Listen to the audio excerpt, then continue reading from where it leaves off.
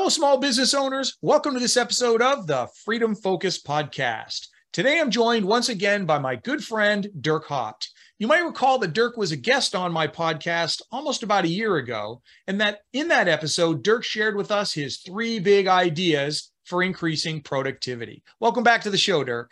Thanks for having me. Looking forward to it. Dirk's role in today's show is going to be slightly different. He's going to be serving not as a guest, but instead as my guest host as we explore the latest topics that I'm sharing with my Freedom Focus community, you. The topic of this week and for the next show in 2 weeks will be Thomas Jefferson's 10 Rules for the Good Life. Today, we're going to talk about the fascinating background on where these 10 rules came from. Then we're going to look closely at just the first 5 of Jefferson's 10 rules. Lastly, for each rule, when it makes sense, we're going to be talking about how that rule applies to businesses, employees, and the benefits to small business owners when you follow these rules. We hope you enjoy this change up in format. Dirk and I are definitely excited to see how it goes.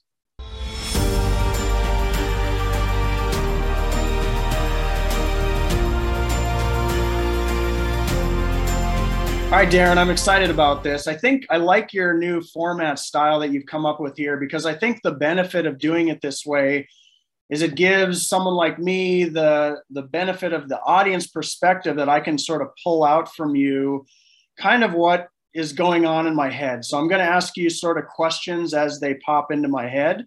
And Perfect. I think this is a cool format for kind of extracting out of you all the wisdom that you have and all the thoughts and examples you have around these 5 rules.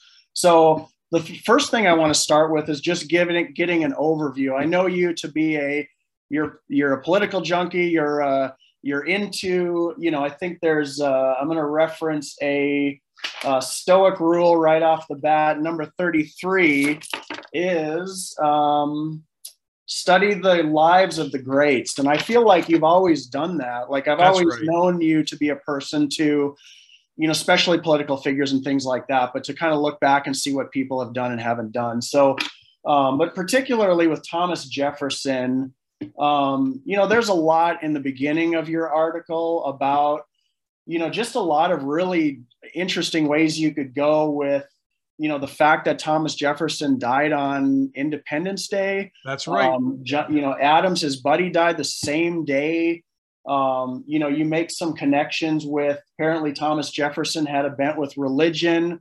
There's stoicism mixed in there. Just, I guess, give me just a big picture. What is it about the rules, Thomas Jefferson, any of that really intrigues you? Well, and you're spot on, Dirk. I have always been a student of history in general, but I also like to study the lives of important people that have accomplished a lot. And you're right on that point. And because you and I've spent a lot of time talking about a lot of things, it's no surprise probably that Thomas Jefferson comes in. He's one of the people that was certainly significant to our country and what we've done. But then he was a deep thinker. He was very much involved in researching things and coming up with unique ideas. And one of those things that he did at the very end of his life was this idea that he would share that wisdom with a lot of other people, and in particular with young people. So the idea that he had this canons, decalogue of canons for advice that he was sharing with young people is important, because that's what he felt like, especially at the end of his life, that he wanted to be doing, was sharing as much of the wisdom as he had in him at the time. And so this whole idea of sharing the 10 rules, the decalogue, and the decalogue comes from the Old Testament, right? The 10 Commandments. And what I found interesting as I was kind of doing some background research on the 10 rules from Jefferson was that Decalogue 1 pertained to the 10 Commandments, but within the Old Testament, it refers to not only 10, but also 12. There was another section in there. And so we're going to talk about the first 5 today, but the reality is that we're going to sneak in 2 extra ones next week, or 2 weeks when we get together again, Dirk. So we're going to look at that original 12 that he had come up with, but he did pare it back to 10. and he was sharing it with the son of a man that he didn't know, but his man that wanted to take advantage of whatever advice that Thomas Jefferson could share with his young son, who happened to be Thomas Jefferson Smith. And so he had the same name. And I think that was intriguing perhaps to Thomas Jefferson. So in 1825, that's when he said, in February of 1825, the year before he died, he said, you know what? Yes, I'll be happy to share this information. And I'm not sure why this particular one was the one that ultimately became the rules that we talk about today. It wasn't the original 12, and it wasn't rules, the same Decalogue that he had shared years earlier with another friend of his. And so, but it is important that he shared the information. And again, those have survived 200 years. They were popular at the time, just when he passed away. And this letter that he had shared with young Thomas Jefferson Smith, that letter had gotten out into the public. It was shared, and it included, as I said in the article, a poem at the beginning. And that poem hasn't really survived. And he doesn't even say who that poem came from, but it was more wisdom for young Thomas to live by. But then he went into, at the very end, this Decalogue of practices, this rules and ideas and things to follow. So again, I thought it was tremendous that this is something that I've run into time and time again. And I just wanted to see, how can we put the business perspective around this, since that's, of course, the audience that we talk to, Dirk, is small business owners. But how can we apply these to business? So we'll talk about that today as we walk through them 1 through 5 anyway today. All right. So yeah, let's dive into this. So I thought the way that we would maybe approach this was similar to this Thomas Jefferson to the son. What would maybe like an owner say to his right-hand man, and apply it that way? And so there's a couple different ways to look at it, but that's kind of what I'm going to sort of pull out of you, if that works for you. Yeah, that's great, Dirk. We can definitely do that. So let's dive in that way. So number one, never put off till tomorrow what you can do today. Give me a little bit of idea of what that means to you. This one really is about procrastination, right? And we all suffer from procrastination and putting things off. And the problem, of course, that causes, that I would certainly be sharing with, and have shared, quite frankly, with members of my team, is the idea that things pile up. That creates more stress, less efficiency. And so what we want to do is try and avoid things getting piled up on us, okay? And so how do we avoid doing that? Well, one, it's pretty obvious, is that we plan ahead. And I actually talked in the article about information. If you just did a random search on how to avoid procrastination, I looked at that, and it was funny as I was going through and looking at one person's 5 ways to avoid it.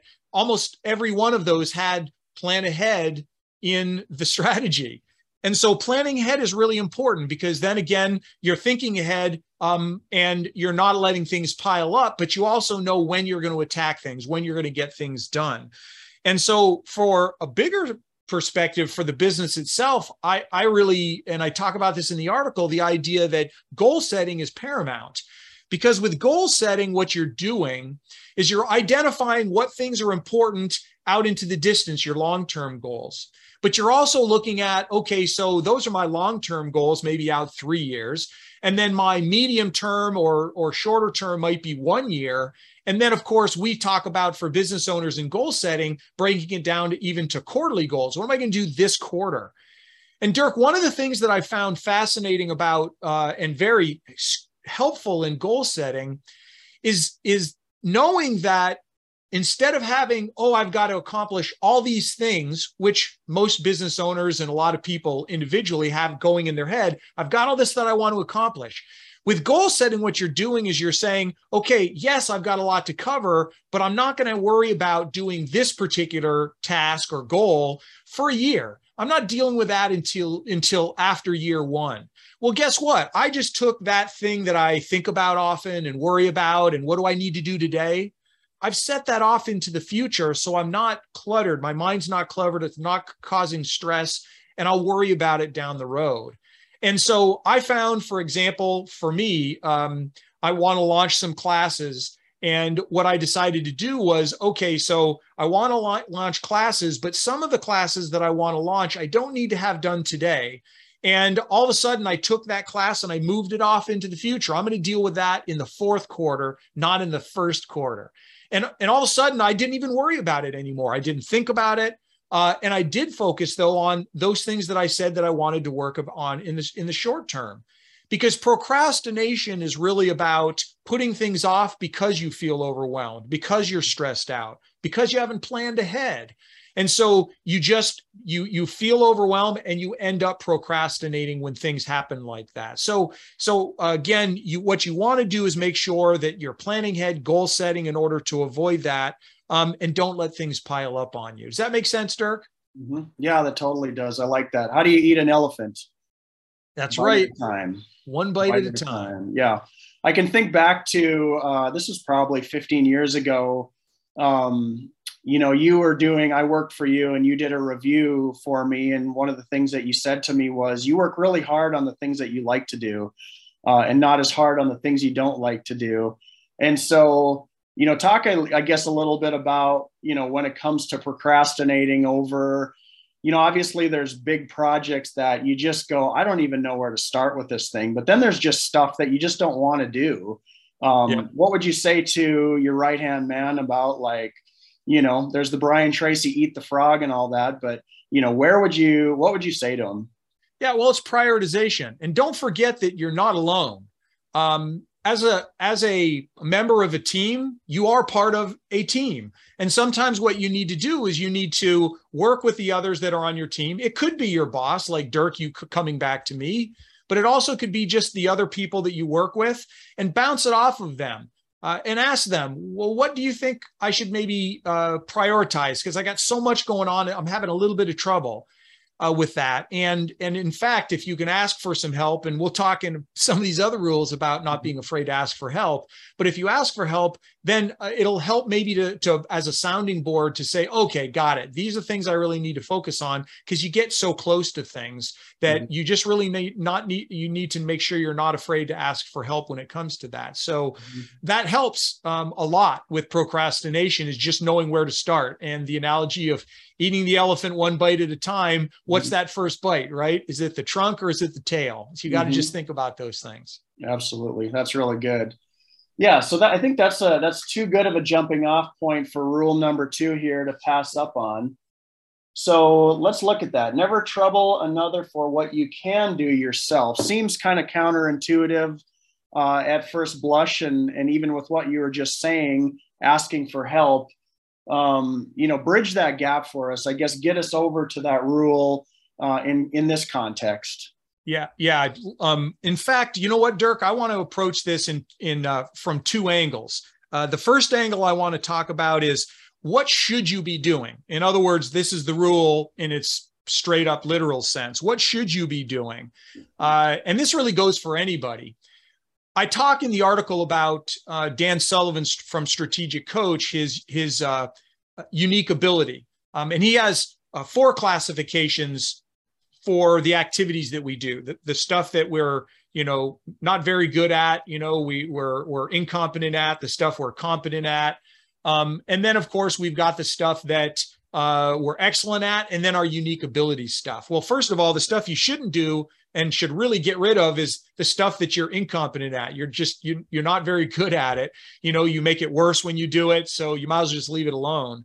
But let's look at the things that you should do in accordance with the rule. Your unique ability, that's stuff that that's your superpower, the stuff that you are truly recognized by everybody at being really, really good at. I mean, it could be organizing people. It could be writing documents. It could be leading meetings. Any of those things that you are recognized, and for your whole life, quite frankly, you've been recognized as stellar at this particular activity. That's your unique ability. And your unique ability, by the way, is something that gives you energy. When you do it, you love doing it. And so why not do more of that? So we spend our lifetime, or we should spend our lifetime not only discovering what our unique ability is, but doing more and more and more of just that thing. So these are things that you absolutely should be doing, and they could be trivial. As a business owner, It could be taking notes. And you are just really good at it. You're efficient. The notes are awesome. Maybe that's something that you do hold on to. Now, not forever, a task like that, but there are certain things that if you just are a rock star on that, you should keep doing those. Now, Dirk, I want to flip it over and let's talk about things that you shouldn't be doing.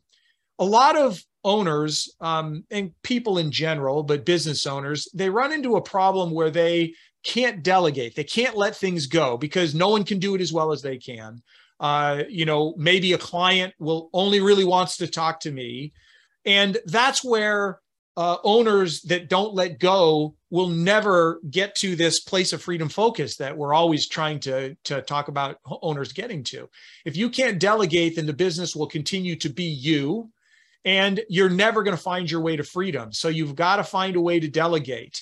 And that's the opposite of quite frankly, this rule. You're going to trouble people a whole lot, quite frankly, for things that are not your highest best use. Of course, you're not your unique ability, but ultimately just shedding things that will allow you to have other people do things for you so you can focus your attention on the most important things for you. So again, those are the things that you should be doing, your unique ability, and the things you shouldn't be doing is anything that's not your unique ability that you can delegate to somebody else so that the business starts to run itself and you can step away for longer and longer periods of time and it keeps running and it keeps continuing to be successful.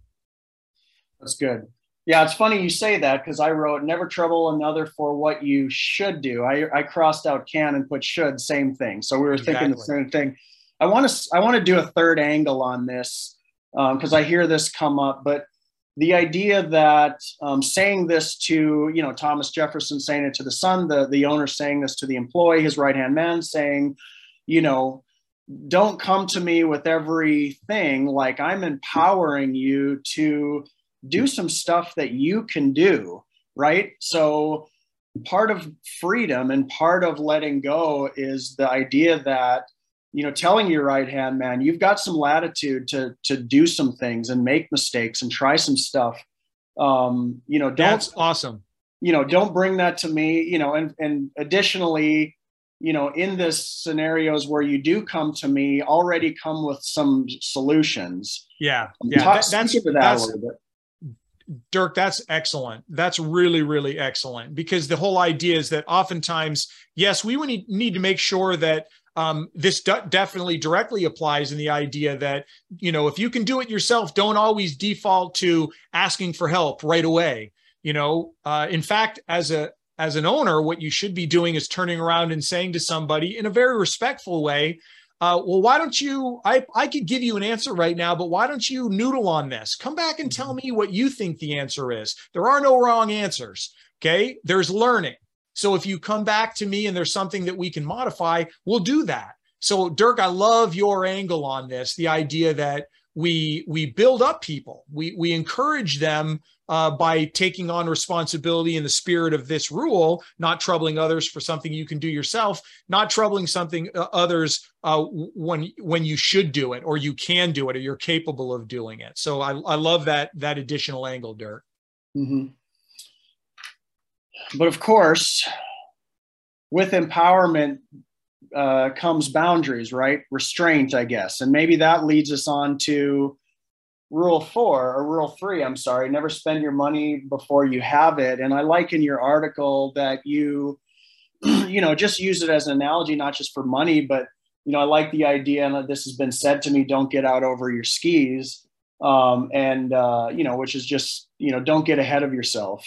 And so how would you, say to your right-hand person, look, make some decision, take some risks, don't be afraid to fail, et cetera, et cetera. But, you also don't want them to go crazy either. I can think of a time with you and me where I gave some pretty healthy raises to our employees and without consulting you, and ultimately come to find that you really would have liked to have been involved in that decision.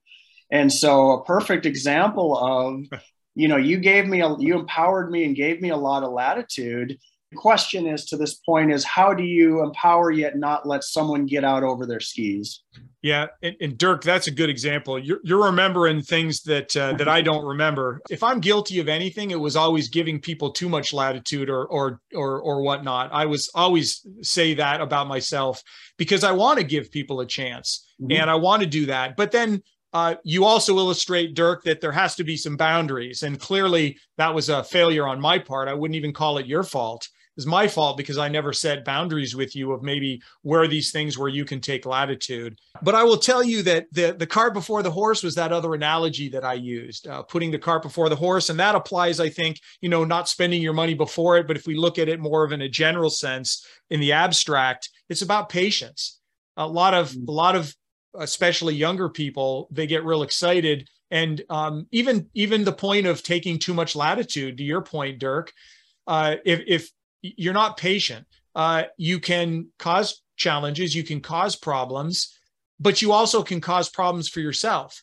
If you're patient and you exercise patience and you're careful in how you approach things, and I don't mean overly conservative, but if you're careful and you're cautious, but you're thoughtful, and I would even say again, plan ahead. If you're planning ahead and whatnot, then you're actually going to do not only the business well by doing that, you're also going to do yourself well. Because remember, as an employee, I would tell a member of my team, I'd say, every time you go out and take a step, it's like a child, right? They'll go and they'll take a cookie out of the cookie jar and they'll look over their shoulder to see, can he see what I'm doing, or can mom see what I'm doing? And they'll see if they can get away with it, right? And of course, if mom screams, you're like, okay, well, I pushed the boundary, I can't do that anymore. But I've got a great story. My brother and I have a twin brother, Devin. When Devin and I were younger, we used to help my dad out in the workshop,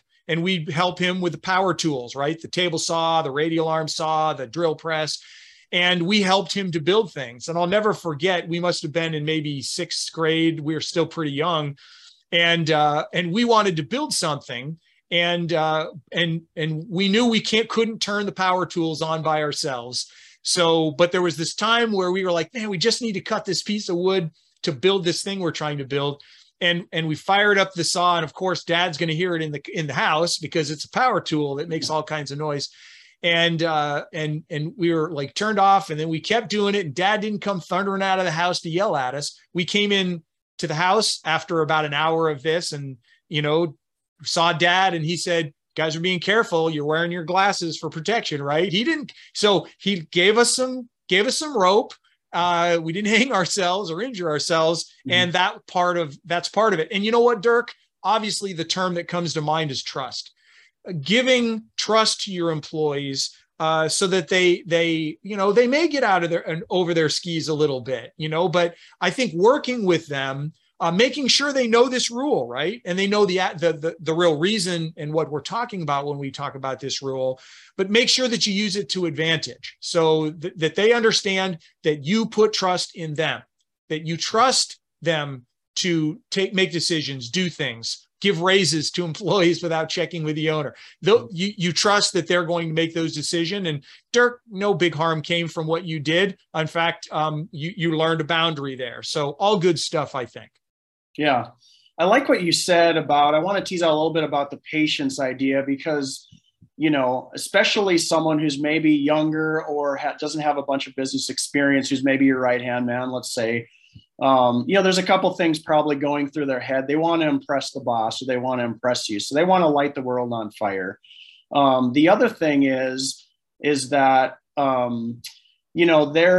things take longer than you think they're going to. At least that's my experience in business, is that you go, oh, in 3 years, I'm going to be done with all my goals. Like, no, I only got my first goal done. Like, it takes time. And I think I've seen it be valuable to people that the owner or the boss or whatever shares with that person. Like, look, let's talk about pace here. I don't expect you to do everything by the end of the year.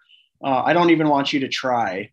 And, and implementing what you talked about with the different quarters that would be probably a worthwhile time for a boss and a right-hand person to sit down and say, let's apply what you talked about earlier with I don't even expect that till fourth quarter, right? And so then that gives that person markers like, okay, I don't have to get everything done by the end of next month. And so it sets those expectations. And I think it's a teachable moment for the person to realize this stuff takes time, and don't get reckless and careless and out over your skis, I guess, trying to accomplish everything. And Dirk, keep in mind that as a business owner, when you're doing things that make your organization more freedom focused, the core values, the vision, the goal setting, all the things that we talk about, you're actually setting examples for your employees, the members of your team that are for the benefit of the business. But you know what? When they start to see the benefit of doing these things that they may never have done themselves, all of a sudden that's going to be internalized for them, and they're going to start doing that in their personal life.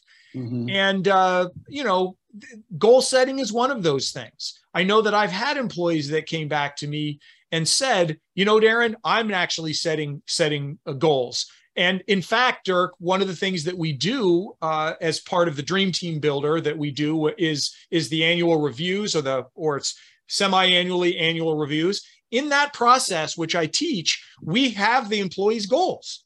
What are your goals for the next year? And we talk about them not, hey, some of them might be very personal. Typically, those goals are going to be professional. And we want them to, of course, be aligned with what we're trying to do as our goals as a business. And so that's the other important thing, is that if we establish our goals as a business, what we're also doing is giving those that are part of the team, they're saying, okay, so now how can I help to accomplish that with my own goals? And that's where you bring everything together and we start to get this machine that runs more smoothly with greater alignment, less sand in the cogs, right? And everything starts to as they say, be a flywheel. It's a slow turn. You have to be patient, but eventually that thing gets going. And when it gets going, as a flywheel does, it's really hard to slow it down. And so that's something that we comes from, Collins' Good to Great, right? The whole idea of a flywheel effect. So yeah, Dirk, I like what you had to say, and it absolutely applies. Yeah, I like that flywheel, because the idea with a flywheel is that it is a big, heavy thing that it just gets going and it just doesn't take off immediately. All right, number 4, never buy what you do not want because it is cheap. It will never be dear to you. Tell me what that means to you. Well, in the article, I gave a personal example of basically how marketing works against us, right? And I referenced Robert Cialdini, who wrote a book called Influence, and he has his 7 principles of influence. And the one thing about Robert Cialdini is he talks about this idea of scarcity. And so oftentimes we'll do things because we feel like we're going to lose the moment. We're not going to take advantage of something. There's an opportunity that maybe you don't think through as well as you should. And so this panic that you might lose out, FOMO, right? Fear of missing out. Mm-hmm. And that causes us to make decisions and do things that may not be for the better. And I think that's where this lesson really starts to apply, is that you may end up doing something, making a business decision that you're going to regret, because in the moment it sounded great. And again, I go back to planning, thinking ahead, using people as a sounding board, thinking through things. It may take just a little bit more time. You may miss that opportunity, but maybe that opportunity wasn't one that you needed to take advantage of. So just keep in mind that don't be overwhelmed or influenced by these ideas of maybe scarcity, this idea that you might miss out on something, and don't let that overwhelm you. And Dirk, let me bring that back to an example that's a little bit more specific, I think, to business, and this idea of you may decide that you want to take a client on that doesn't align very well with your business, and they're not really willing to pay you much. And early on, when you're in the 4 levels of freedom that I talk about in business, when you're at that first lowest level struggle, every client you're going to try and take advantage of, because cash flow is what you need. You need money coming in the door. But oftentimes what you start to realize as you move from your struggle to your your expert level or your next level up, when you start to look at that level, you start to realize that not every client is equal. And the ones that are the cheapest ones or might be the ones that, they don't value what you have to offer because they're focused on the dollar, not with the value of what you bring to the table.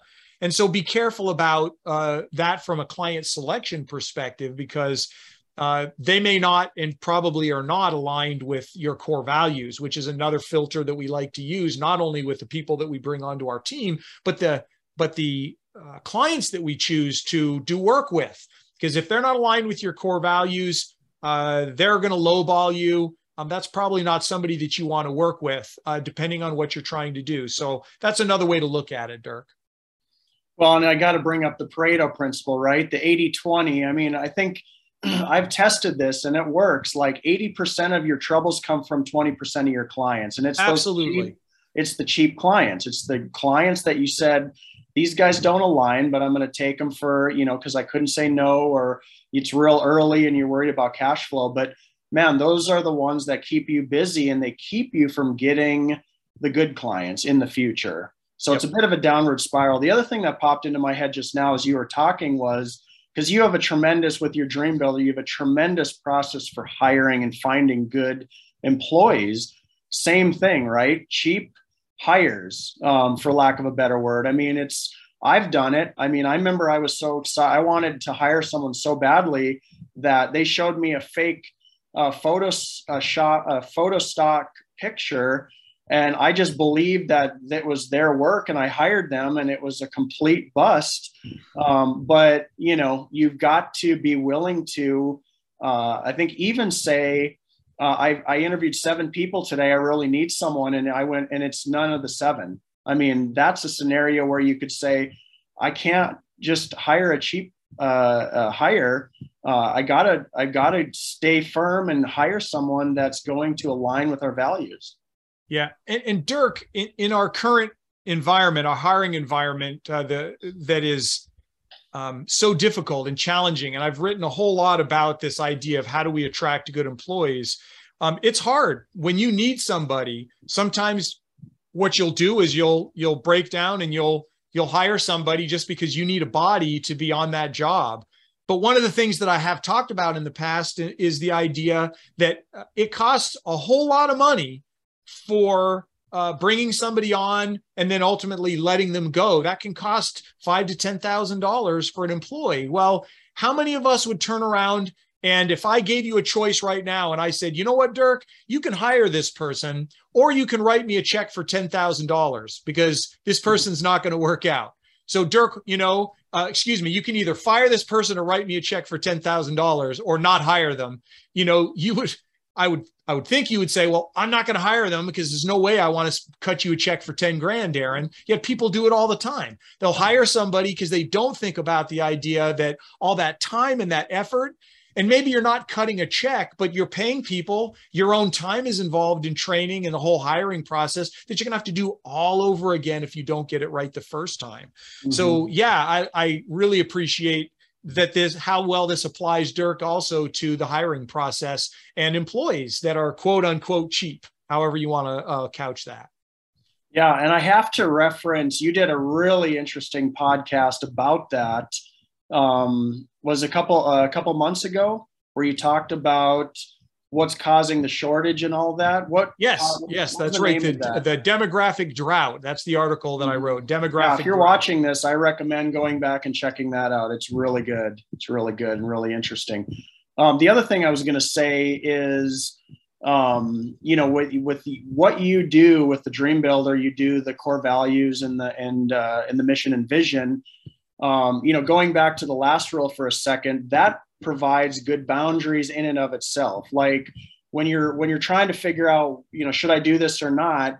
You've got those things in place that should be part of your DNA that you go, would this align with that? But furthermore, that's why you do the core values and the mission and vision is because, if you can get someone who cares about what you care about, then you're going to be on the same same path, same mind wave, if you will.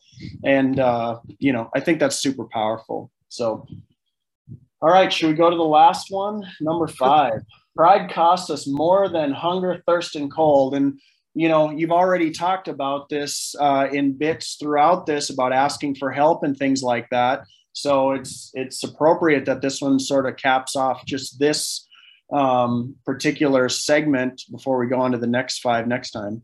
Right. And Dirk, remember, we talked about Ryan Holiday's 50 very short rules for the good life. We talked about that, or I cited that article. You and I've talked about it. We've shared that back and forth. Mm-hmm. His number 29, I said his number 29 is just don't be afraid to ask for help.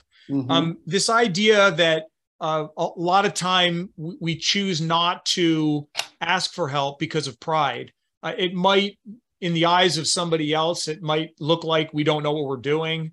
It might come across as not being confident. We always want to come across as confident as we can, or we know what we're talking about. But pride is, again, one of those things that if you don't ask for help, you know, we're talking costs, and it's not just dollars and cents. It could be a whole lot of things that you could be paying for just because pride won't allow you to do certain things. And I'm going to go back, as I did in the article, and talk about Robert Cialdini again in his 7 principles of influence. And he talked about this other concept called consistency. And when you have declared to the world a position, you've said, this is what I'm going to do, or this is what we should do, or this is the right thing. Cialdini talks about in his principles, when he's talking about consistency, is that it's really difficult for somebody to change once they have declared to the world, the public, what they intend to do. In fact, he even goes so far through research-based evidence to say that if you write something down, you've really locked yourself in it. If you've written something down in an email or an article or something, it's really hard for you to go back on that, because now it looks inconsistent. And we want, as individuals, we want to be consistent in what we do. We don't like to be called flip-floppers, right? We don't like to be called wishy-washy or a flake, right? Because we say we're going to do something, but we don't follow through. Some people are perfectly fine with that, and they do it all the time. But I think generally speaking, most people try and avoid it. And so that's where this consistency comes in. But do not let it become, for you as a member of the team, an employee, or for you as an owner, don't let that be something that doesn't allow you to ask for help. And again, back to this idea of asking or delegating. Don't be afraid to allow people an opportunity to prove to you that they can do well with something, so you don't have to do it anymore. You will not get to freedom if you're the one that's always driving the ship. You will not get there. You've got to get to a place where you can let go and eventually walk yourself out of the company doing just those things, the unique ability things that you love to do. And if you get yourself there, and I would even say when you get yourself to that place, you're going to be amazed at how free you feel and how happy you are, because you're not struggling with these things that you shouldn't be doing, and the things that you really don't care to do. And other people probably are even better than you at doing those things. So don't let pride get in the way of that. Yeah. And I guess, you know, from the CEO to the right-hand man perspective, like, you don't want to walk away and find that your right-hand person is running your business like a tyrant, right? Like, right. You want to convey to them, you know, all sorts of ideas come into my mind, like servant leadership, and which plays into pride.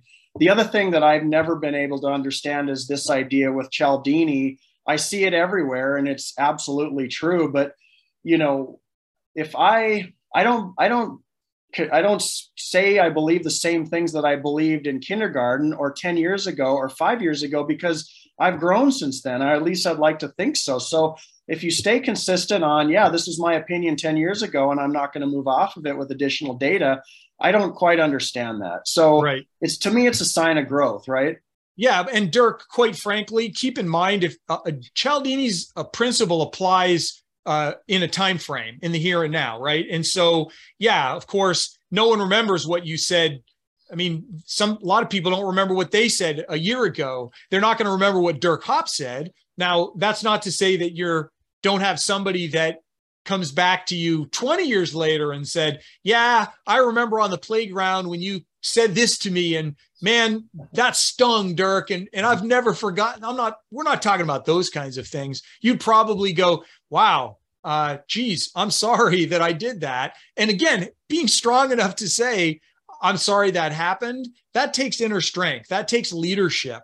And it's demonstrated leadership when you can do that. And by the way, if you have so much pride that you don't let things go, you're also, that's an example for the rest of your team. If your team sees that you can change positions because you've been given information that makes sense to change position, people understand that, hey, you come to Dirk with a really good argument, he's going to listen, and he's going to be flexible, and he's going to be okay to go with what you said. He's okay to say, hey, I was wrong, even to maybe even a circumstance say I screwed up. It takes a strong person to do that. It really does. And not everybody's capable of it, but it certainly is a best practice, certainly as a leader, as an employee of other members of the team, or certainly as the owner. It's great examples to share and demonstrate to the rest of the team. Mm-hmm. And it's not to say you're not gonna have I don't want to say hard line or an opinion or whatever, but there's a phenomenal blog out there called The Story of Us, and I'm spacing the name of the guy, but it's a tremendous blog that he wrote. But and it's super long, but the part that's interesting is he talks about approaching everything like a scientist. Is essentially you have a theory, or you have a working theory on what direction we should go. So you're in business, you've got this information, you're thinking, I think this is what we should do. But it's just a theory until more data comes in, and your employees come to you with some new data. You change the theory. It's not anything personal. It's not your whole platform. It's just, this is what I think with the data I have. So absolutely, I think that allows for some good flexibility. And I actually wrote three rules from Stoicism. Number 9, put yourself up for review, interrogate yourself. Yep. I think that's really good. I've always found, and I've had some tremendous ones with you, reviews that you've given me that, and not just you, but other people that, if it stings a little bit maybe, but it's those times when they sting that have been the most growth for me. Yeah. It's hard to take criticism, but you can grow from them. And number 20, learn something from everyone. I love that one. Can you learn anything from your employees? Of course you can. As a matter of fact, that should be your role as the leader, is to have people who know what you don't know, right? Absolutely.